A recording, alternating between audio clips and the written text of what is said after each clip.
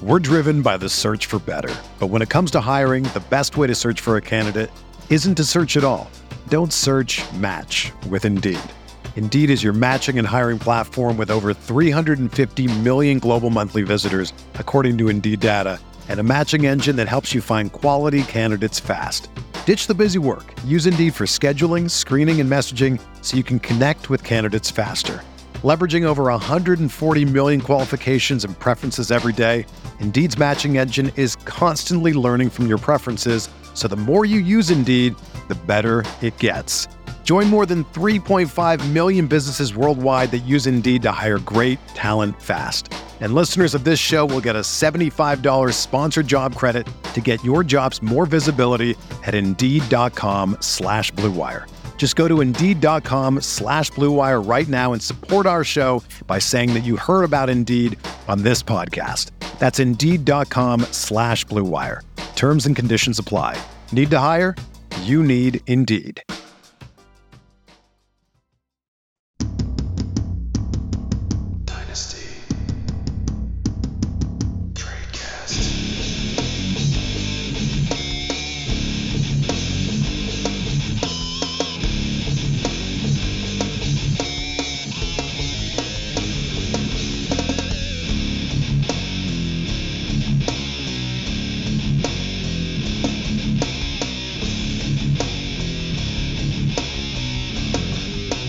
Hello, everybody.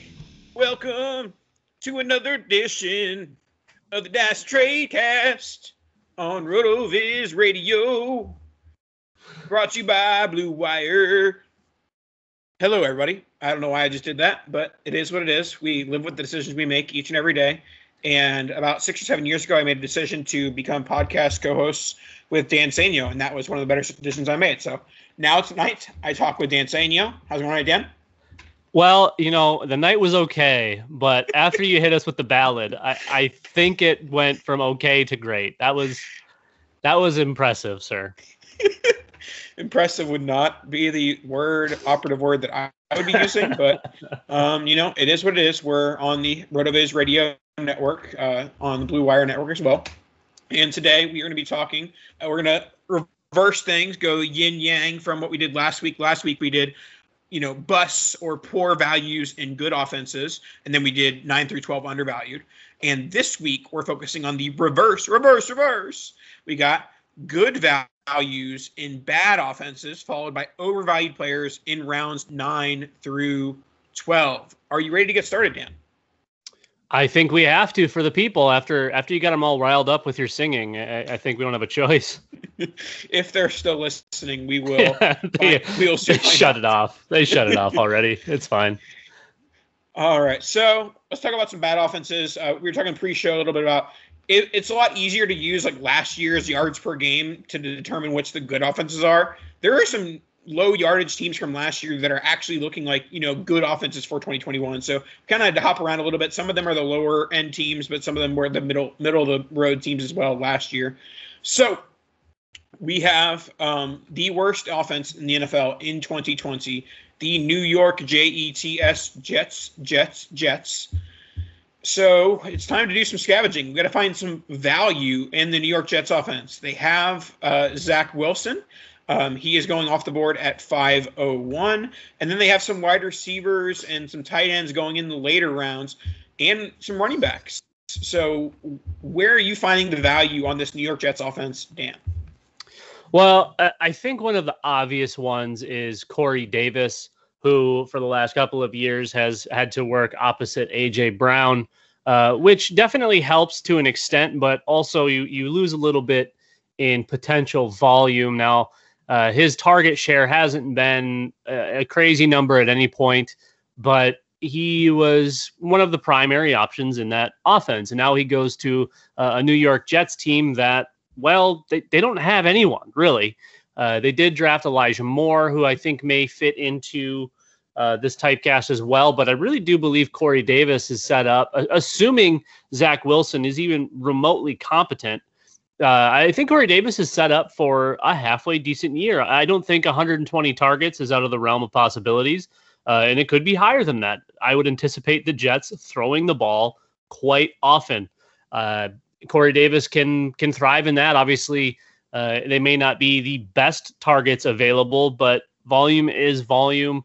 We've seen, and I'm not comparing Corey Davis to DeAndre Hopkins, but we've seen players like DeAndre Hopkins put up absurd numbers getting targets from Brock Osweiler. So I can't assume that Zach Wilson is going to be as bad or worse than Brock Osweiler. So I do think Corey Davis is in for a decent year, and honestly has a nice floor for dynasty value because he's gotten relatively cheap.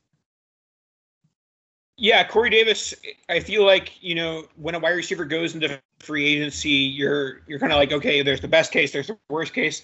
And going into it, the Jets probably weren't the best landing spot, especially because, they didn't have a quarterback when he signed. They ended up drafting Zach Wilson at 102, and then they drafted the wide receiver in the second round, Elijah Moore.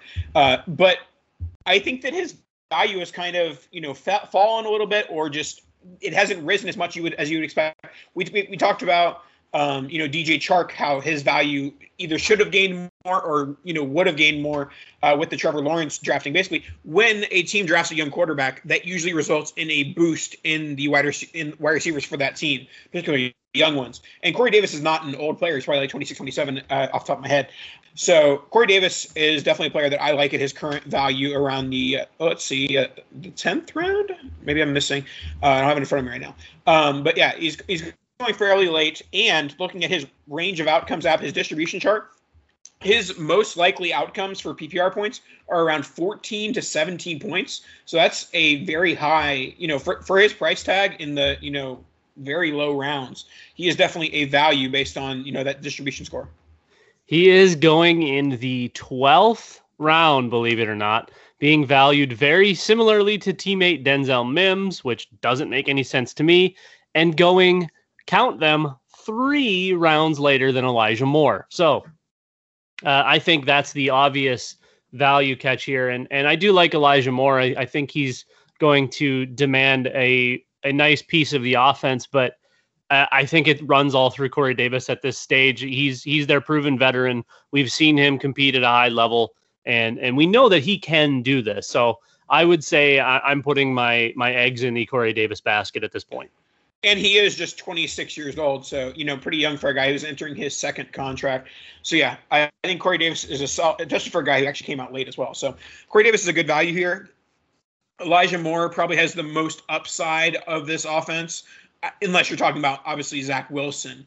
His upside is being a top 2-3 round pick this time next year, but he's being drafted in like the 5th round. So there's not much room to grow for Zach Wilson.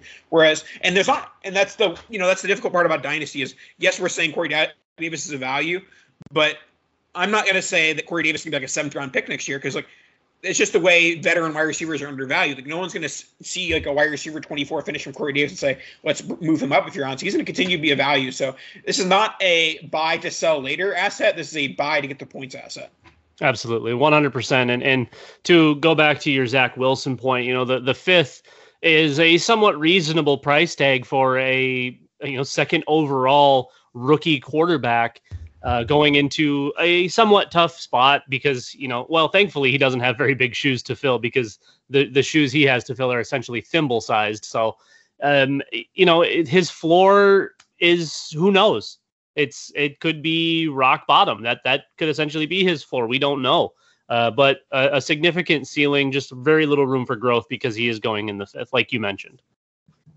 All right, let's move on to the other team that plays in MetLife Stadium. Another poor offense, an offense that we've been frustrated with over the last couple of years. That is the New York Giants. New York Giants are a team that have a nice group of weapons. We have Saquon Barkley. We have Kadarius Toney. We have Sterling Shepard. We have Evan Ingram. There's a lot of different things going on in this Giants offense. Obviously, going through Saquon Barkley is the main avenue. But where can we find some value in this offense? Well, that's tough to do, to be completely honest. And going back to listing the players, you did miss Kenny Golladay, the new addition, Darius Slayton. Yeah, he's very forgettable. 50-50 ball from a guy that can't throw anyone open. So it should go really, really well in New York, honestly. So, I'm forever a Sterling Shepard lover, but Daniel Jones is just not that guy. The offensive line is absolutely atrocious. The defense is whatever, but this team is, it just, none of it really seems to make a whole lot of sense. They bring in, he's labeled as a wide receiver, but he doesn't strike me as someone with any wide receiver traits. He is a returner, and he's quite good at that. He is not very good at being a wide receiver.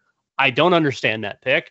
I think he's even going in like the 10th round, 12th round, wherever he's going. And, I'm not picking him as a top 4 wide receiver. I don't think he has that value to me. I don't see where these points are going to be coming from. The target share is going to pretty much go to Kenny Golladay. Saquon's going to get his workload.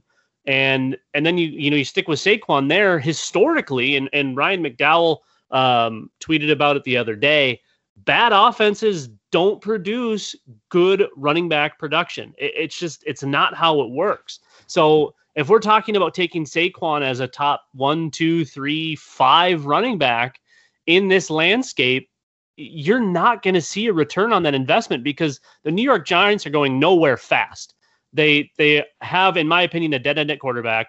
They didn't improve the offensive line at all. And really, what did they gain for a weapon? Kenny Golladay? You have essentially a red zone target, a guy that plays 50-50 balls, and somebody that can't really throw 50-50 balls. So it's kind of brutal. Darius Slayton may be of value just because he's going so late, and with the addition of Kenny Golladay and Kadarius Toney, he may just kind of be swept under the rug. So, for the cost of goods, I'm probably just being like, hey, if I can get Slayton or Shepard late for a late pick or whatever it happens to be, I'm on board. The one possible maybe sliver of life remaining would be Evan Engram, but we all know how we feel about tight ends on this show. I'm not going to sink in what the name probably is still demanding at the position. Well, with Evan Engram, I think that he is the value in this offense. I'm double checking to make sure I'm not missing something. Yep, I'm correct. The one sliver of hope, and one sliver of hope for all of the weapons in the Giants offense, is that maybe Daniel Jones will be gone. But if you don't have to even worry about that, Evan Engram will not be a New York Giant in 2022. So I'm buying Evan Engram on the sole purpose of I get him next year when he lands in his next place. We know how much tight ends succeed in second landing spots, or how much they succeed, when they're given, more years to develop. And I'm not saying Evan Engram needs more time to develop. I'm saying he needs to develop in a better offense with a better team, with a non-clapping offensive coordinator. So with Evan Engram, I am buying for the sole purpose of 2022, and he is a free agent. So I think that while some of the guys are connected long-term, like Golladay and Barkley, I'm going for the guy who is not signed to the long-term deal. And, the scarcity of the position, that idea is important when considering someone like that. Obviously, the tight end landscape is somewhat hideous. So getting someone that has a halfway decent track record, the 2 times he's played 15 or 16 games, he's had over 100 targets. The 2 seasons he didn't, he was well on pace for that. Obviously fell short with those injuries, but he's not one of those guys that needed the time to develop. He was already there. He just needs a real home. He needs a quarterback in an offense. Like you mentioned, the short term, you could still see 100+ targets. I'm not saying that's out of the realm of possibilities either. I just, they're not the best of targets is kind of my point. That makes sense. Now let's continue on the East Coast with, this is definitely not an offense I would have assumed would be bad just a few years ago, but now it is an offense that is definitely presumed to be #bad. It is the New England Patriots after a year of Cam Newton and bringing in Mac Jones and just a lackluster weaponry going on in New England. Where are we finding the value here? Is it the quarterbacks with Mac Jones and Cam Newton? Is it the tight ends with Jonnu Smith? I'm trying to find some value in the Bill Belichick offense, and I'm not liking it. So I get a little bit surprised when I look at the skill players on this team, and there's actually a fair amount of decent value to be had, in my opinion. I'm a big fan of Damian Harris. We've talked about him before. I do think he's got some really nice upside. And we know that they like to do the running back carousel. But I still think that's his backfield as a 1A to whatever extent. So I do think that Damien Harris is probably the main guy, but I do also see a little bit of value in the tight ends. They both signed pretty sizable contracts, and there's really no other weapons on this offense that's going to demand any sort of target share. So I think both tight ends really, again, in a completely hideous tight end landscape, could potentially put up high-end tight end 2 or low-end tight end 1 numbers together, both of them. Jakobi Meyers is another guy that I think is a really nice late grab or definitely one of those end-of-roster kind of guys, because who else is going to be playing wide receiver for the Patriots? They don't really have anybody. Their best bet may be to move Cam outside and have him play wide receiver. Yeah, Nelson Aguilar at wide receiver 70, round 16 in RotoViz TriFlex ADP. He is the very definition of free points. The guy who is going to put up some points.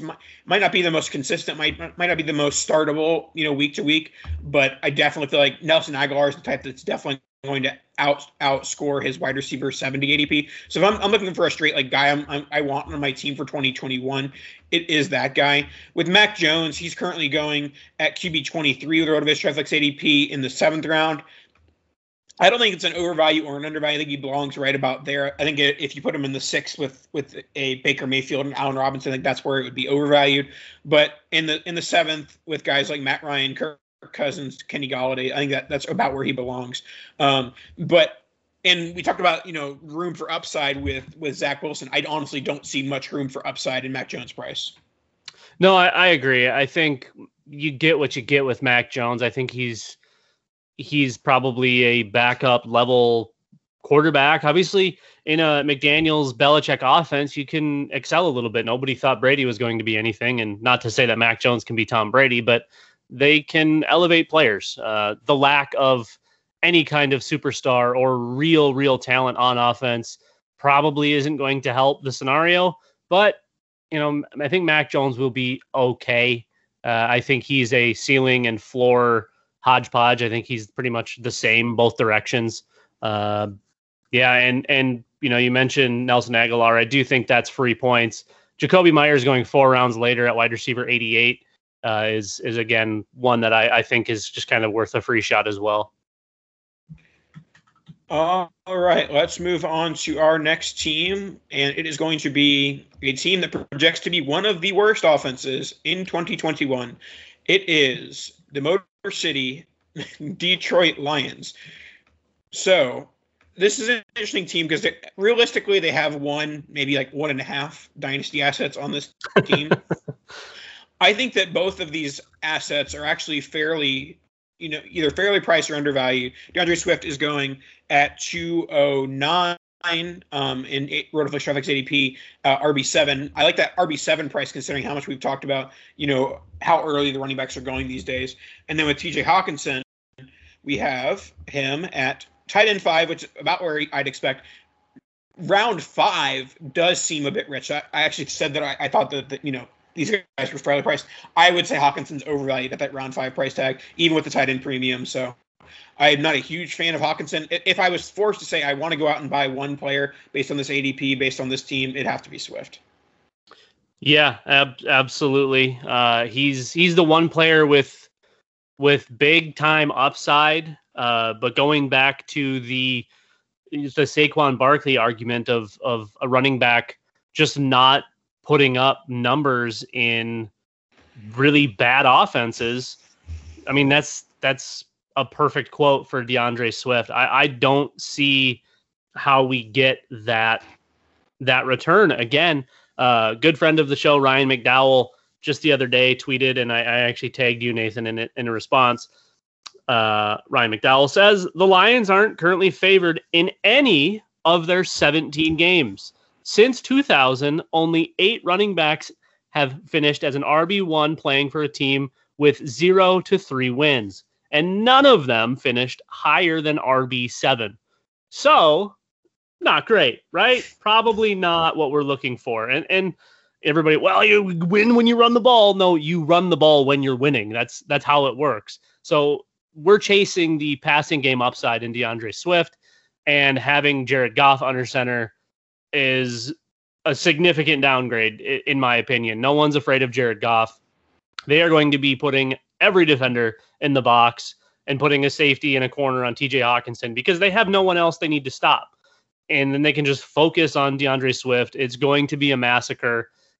Detroit, I'm going to lock in now, is your 2022 first pick in the NFL draft. So then where is the undervalue here? Is it Goff? No. So where's the undervalue in the Detroit offense? Actually, as I'm looking at it, I know what it is for you. Is it just can I hold on to Calvin Johnson still? That might be the best option at this point. I honestly think St. Brown. I like St. Brown as more of the long con, the long play, keeping him on your roster. I do think he's a decent value at the moment. Chasing the free points like we were with Nelson Aguilar and potentially Jacoby Myers, I think Quintez Cephus kind of fits that mold as well. It's his second year on the team, obviously with a different quarterback, but he's showed, I think, enough last year that would make me believe he could at least play a supporting role in an offense. And in Detroit, they're going to be throwing a lot. That could potentially be 80 to 100 targets. I would expect Hawkinson to get a bajillion targets. I would expect Swift to get quite a few, but the receivers have to get targets as well. And again, the quality of target won't be great, like we've stated pretty much all of these guys on this list, because the common theme seems to be some pretty poor quarterback play. But I think Cephus has a lot of upside considering the price. I would say St. Brown is probably the safest asset just because of how early Hawkinson and Swift both are going and their ability to bust just based on the offense. Whereas St. Brown's a rookie. You don't really expect much from him this year. And moving forward, hopefully with that first overall pick, they'll be able to get a real quarterback. And then all of a sudden that offense looks pretty nice. If St. Brown becomes something, a wide receiver 2 in an offense, they're able to land one of the top 3 quarterbacks in the 2022 class and add potentially a high-end wide receiver. I think you can quickly change that offense into something much more substantial than what it currently is now, which is milquetoast.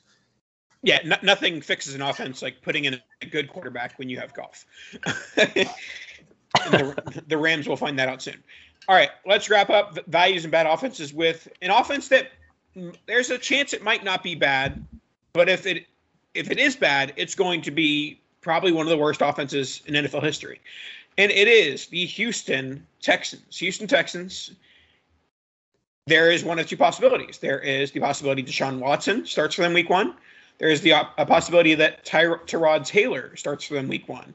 Deshaun Watson can hide and mask a lot of weaknesses. Tyrod Taylor will be a weakness. So I guess you can give your thoughts on this, but I'm currently, living my fantasy life as if Deshaun Watson doesn't exist anymore. Are you doing the same? And if so, where are we finding the value in the Texans offense? Yeah, it's hard to think anything other based on all of the news we've gotten. It kind of just seems like, hey, he's taking the year off, but obviously none of that's made official yet, and we don't want to speculate on that. But we'll see. It's tough to reach for Deshaun Watson and try to get him for good value in like the 5th, 6th, 7th rounds of these. If he's there late, 10th or later, because everyone's assuming the same thing, I think at that point he becomes worth a little bit of the risk. But where he's still going, he most definitely is not worth that risk. I do think Brandon Cooks, unless it is Tyrod Taylor or Davis Mills, is not going to be great, I guess. Obviously, those running backs as well are all old, tattered, and not really what you're looking for in a dynasty running back. So this offense as a whole may just be a complete avoid. But I think if you were going to have any hope for any of them, it's going to be Brandon Cooks. And he's going, I think, in the top end of the wide receiver 5 conversation. So in that wide receiver 50 area, I believe is where Brandon Cooks is going. So 1201 wide receiver 49. Yeah, and with his profile, I mean that's pretty darn cheap. All of the assumptions there are no Deshaun Watson, obviously, or he'd be going much higher. Yeah. So there is the upside of Cooks that if Watson does play, then Cooks, I think, is a very solid value there. And you mentioned that, Watson is not a good value right now. His current draft selection of being valued at 401. He's currently going 401, which don't get that. He's going ahead of Aaron Rodgers, going ahead of Travis Etienne, going ahead of Matthew Stafford. You're taking a large leap of faith to take Watson over the guys that are going over him right now. So he's definitely not the value. I agree. Cooks is the option. It's basically the, kind of similar to Corey Davis, to where like this guy's not going to gain value. Like Corey Davis Brandon Cooks is not going to be like a 9th round pick next year, but he's going to give you points this year and be worth approximately the same next year. Yeah, they have to throw the ball to somebody. So again, like we've stated with every single one of these guys, quality of target isn't going to be great, but volume will be pretty significant. All right, let's move on to our next topic, which is going to be the overvalued players in rounds 9 through 12. But before we do that, let's hear a word from ourselves, RotoViz. I just want to take a second to thank you for tuning in to today's show. My name is Colin Kelly, co-host of the RotoViz Overtime podcast, along with the great Sean Siegel. We do appreciate each and every listener, and as a thank you to each of you, you can get yourself a 10% discount to a RotoViz NFL pass. We're heading at full speed towards the season. Make sure you're ready. Get yourself access to all the content and tools up on the RotoViz website. All you have to do is add the code RVRadio2021 at checkout to get yourself that 10% discount. Now let's go and dominate those fantasy leagues in 2021. We're driven by the search for better. But when it comes to hiring, the best way to search for a candidate isn't to search at all. Don't search, match with Indeed. Indeed is your matching and hiring platform with over 350 million global monthly visitors, according to Indeed data, and a matching engine that helps you find quality candidates fast. Ditch the busy work. Use Indeed for scheduling, screening, and messaging so you can connect with candidates faster.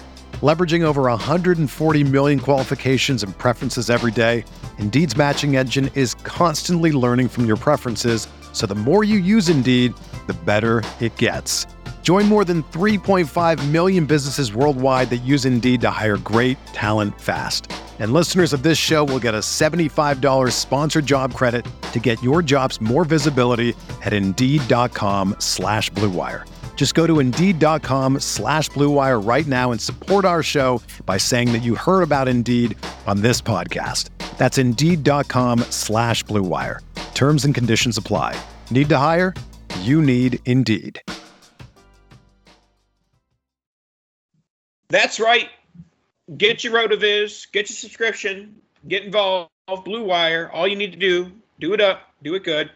Now, RotoViz Traflex ADP, which we say every time, make sure you get involved. These RotoViz Traflex, it's July, so Dynasty season is winding down. So if you want to get in a RotoViz Traflex league in FFPC, make sure to do it now, because I'm sure those are winding down pretty soon as they ramp up for, redraft season.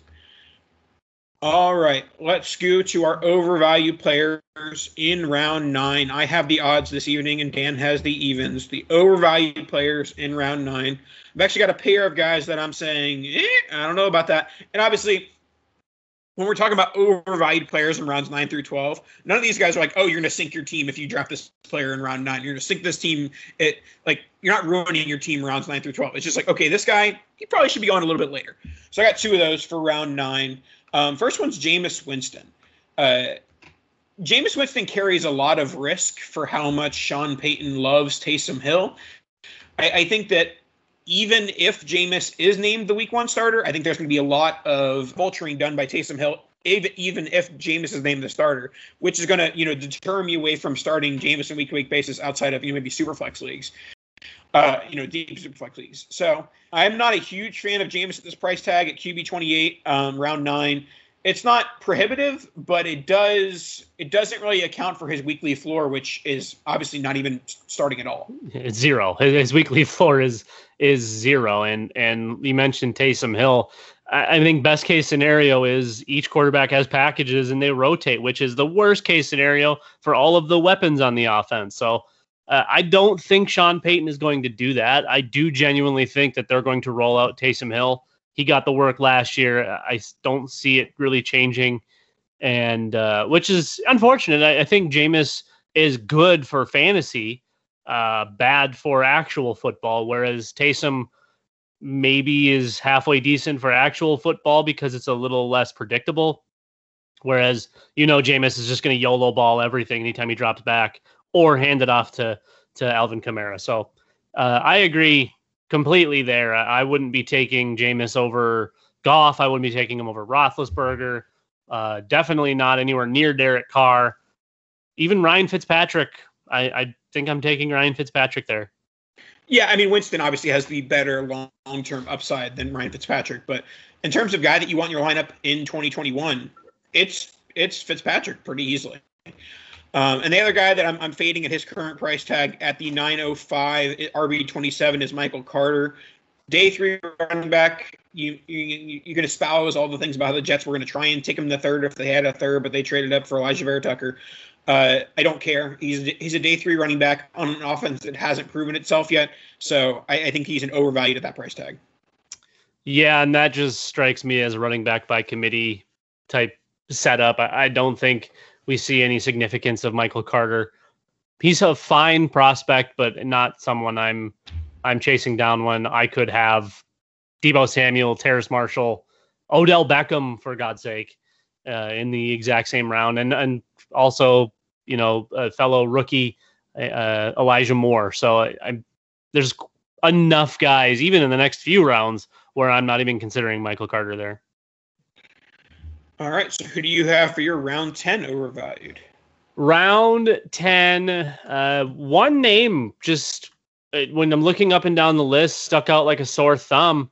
And at RB 33, and Nathan, I don't get it. I'm hoping you can explain it to me.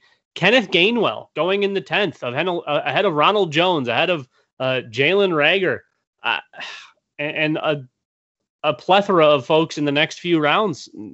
Explain it to me. I don't understand this. Yeah, Kenneth Gainwell, his ADP would make sense if he didn't have the much better Miles Sanders ahead of him. He's in a young offense. You can talk yourself into it. Like, I've talked myself into Chuba Hubbard a little bit in round 12, and that's a similar prospect profile, Kenneth Gainwell versus Chuba Hubbard. But the game was going 2 whole rounds earlier than him. So, yeah, I can't understand the Gainwell, hype. I haven't really even seen Gainwell hype. So I think this is a very niche group of people who are liking Gainwell to select him as a top 10 round player. I'd much rather go wide receiver or tight end in this range. So yeah, the one thing you can talk yourself into is he was a high yards per carry guy in college. That's really it. Like, I don't see where the opportunity is coming from in the Eagles offense. This just seems like the Jeremy McNichols thing all over again. Jeremy, that one, Jeremy McNichols, along with Roberto. Those are two that if the Bucs hadn't just won a Super Bowl, those names would still hurt. But the Bucs won a Super Bowl. There you go. All right, now let's move on to round 11. Round 11, seeking out a guy who I don't want in round 11, and the answer to that question is Tyler Higbee. He is a guy who it seems like, every, few months it's like, oh, is Tyler Higbee going to be a thing? And the answer is usually no, Tyler Higbee's not going to be a thing. And oftentimes the answer has been because Jared Goff is terrible, Jared Goff is gone. So that's one positive piece to the puzzle. But the negative piece is that the Rams are flush with wide receivers, with Robert Woods and Cooper Kupp and Deshaun Jackson, and running backs who catch the ball with Cam Akers and Darrell Henderson. I don't see where the targets are going to Tyler Higbee to make him worth a top 11 startup pick. Yeah, the one small sliver of upside is that Gerald Everett is no longer a Los Angeles Ram. That I think that's really the only positive aside from the upgrade from Jared Goff to Matthew Stafford. But going ahead of Jonnu Smith, Hunter Henry, Cole Kmet, even Austin Hooper Those are all guys I'm taking over Higbee, and it just seems like too much to be kind of flirting with that tight end one conversation when we really don't have a real big time tight end here when we're chasing just random tight end value for some odd reason. And I understand a lot of folks are playing in tight end premium. He's going to be rising up the boards a little bit, but I don't think the floor is there to be taking him as a high end tight end too. All right, and let's wrap up the show with round 12. Who is getting overvalued in that round? Round 12 is an interesting one because it's a lot of value and I should say it's like half value, half bad. So I want to say someone like Raheem Mostert, just because I think like a lot of backfields are going to be, that's a full committee backfield. They added running backs. They still have Mostert. They still have Jeff Wilson. He got hurt, so maybe not Jeff Wilson. But Mostert has, who I think is a much more talented player, who's going to be competing for looks in Trey Sermon. It feels like, again, we're reaching. You could get Kenyon Drake around later. Alexander Madison's still there. Even heck, Devin Singletary, even though we poo-pooed the Bills running game not that long ago. Darrell Henderson. There's plenty of other running backs on the board where I feel like, yes, there is upside with Raheem Mostert. I just don't think he's the guy. And obviously, if he was the guy and we knew he was the guy, he'd be going much higher. So all that being said, we're going to talk about the guy I hate most, and that is not wide receiver Kadarius Toney, because he is, in fact, only a return man. We talked about him earlier, and I'm not taking him by Corey Davis, Jarvis Landry, Denzel Mims. Heck, Henry Ruggs is in this round, and I would rather have Henry Ruggs than Kadarius Toney. Toney does not profile as a wide receiver. He is a Swiss Army knife. He's like if Tavon Austin didn't have hands, and that's saying a lot. I don't understand it. I get that he's got the draft capital and whatnot, but everybody was like, what are they doing? Why would they do that? Including the dynasty community. So there's about 3 people that like Kadarius Toney. You can have them. Take all of the shares. I will have 0. Don't draft Kadarius Toney in the 12th. Yeah, I would happily draft Kadarius Toney in the 12th. But like you said, I like a lot of that's going on in this round. I like Henry Ruggs. I like Kadarius Toney. I like Corey Davis, Michael Gallup, and even Cooks if I'm going for a veteran type. But yeah, I think there's a lot of value in this round, and I think Toney is one of them. But I will forever acknowledge that the floor on Kadarius Toney is a return man, is like, a bad version of Carter L. Patterson or something like that, So the floor is low on Toney, but I mean, I'm okay with a low floor when you're getting drafted around 12. And to make it a little more clear, not that it's not clear that I don't like him, it's more clear in the sense of why we shouldn't be taking him. There is so much value in this set of rounds between 10 and even 15 at wide receiver that there is no reason you should be taking Kadarius Toney. Yes, you can chase the ceiling all day, every day. There are so many points available on the board and better prospect profiles with slightly less draft capital. Someone like Dyami Brown. I would rather have Dyami Brown absolutely 100% of the time. A more volatile player in Mike Williams. Give me Mike Williams every day of the week. Heck, I mean, Nelson Aguilar, that's a wide receiver 3 season just sitting there 4 rounds later, Nathan. That is something. All right, let's wrap up. That is something. What am I saying? We're all done for today. It's Tuesday night, and you're going to be listening to us on Thursday morning, most likely, and we will talk to you guys next week. Oh, rate, review, subscribe. One of these days, I'm going to look how many likes we have. One of these days. I'm going to remember probably, in a few months, but I'm going to keep on saying it at the end of the show until I remember. Let's do it. Kadosh!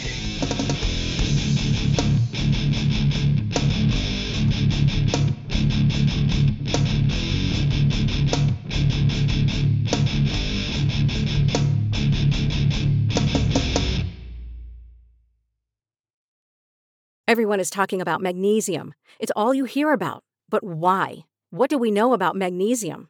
Well, magnesium is the #1 mineral that 75% of Americans are deficient in. If you are a woman over 35, magnesium will help you rediscover balance, energy, and vitality. Magnesium supports more than 300 enzymatic reactions in your body, including those involved in hormonal balance. From functional medicine doctors to mental well-being and female hormone experts, we all know that magnesium is the one mineral to improve all aspects of well-being and health. But which one?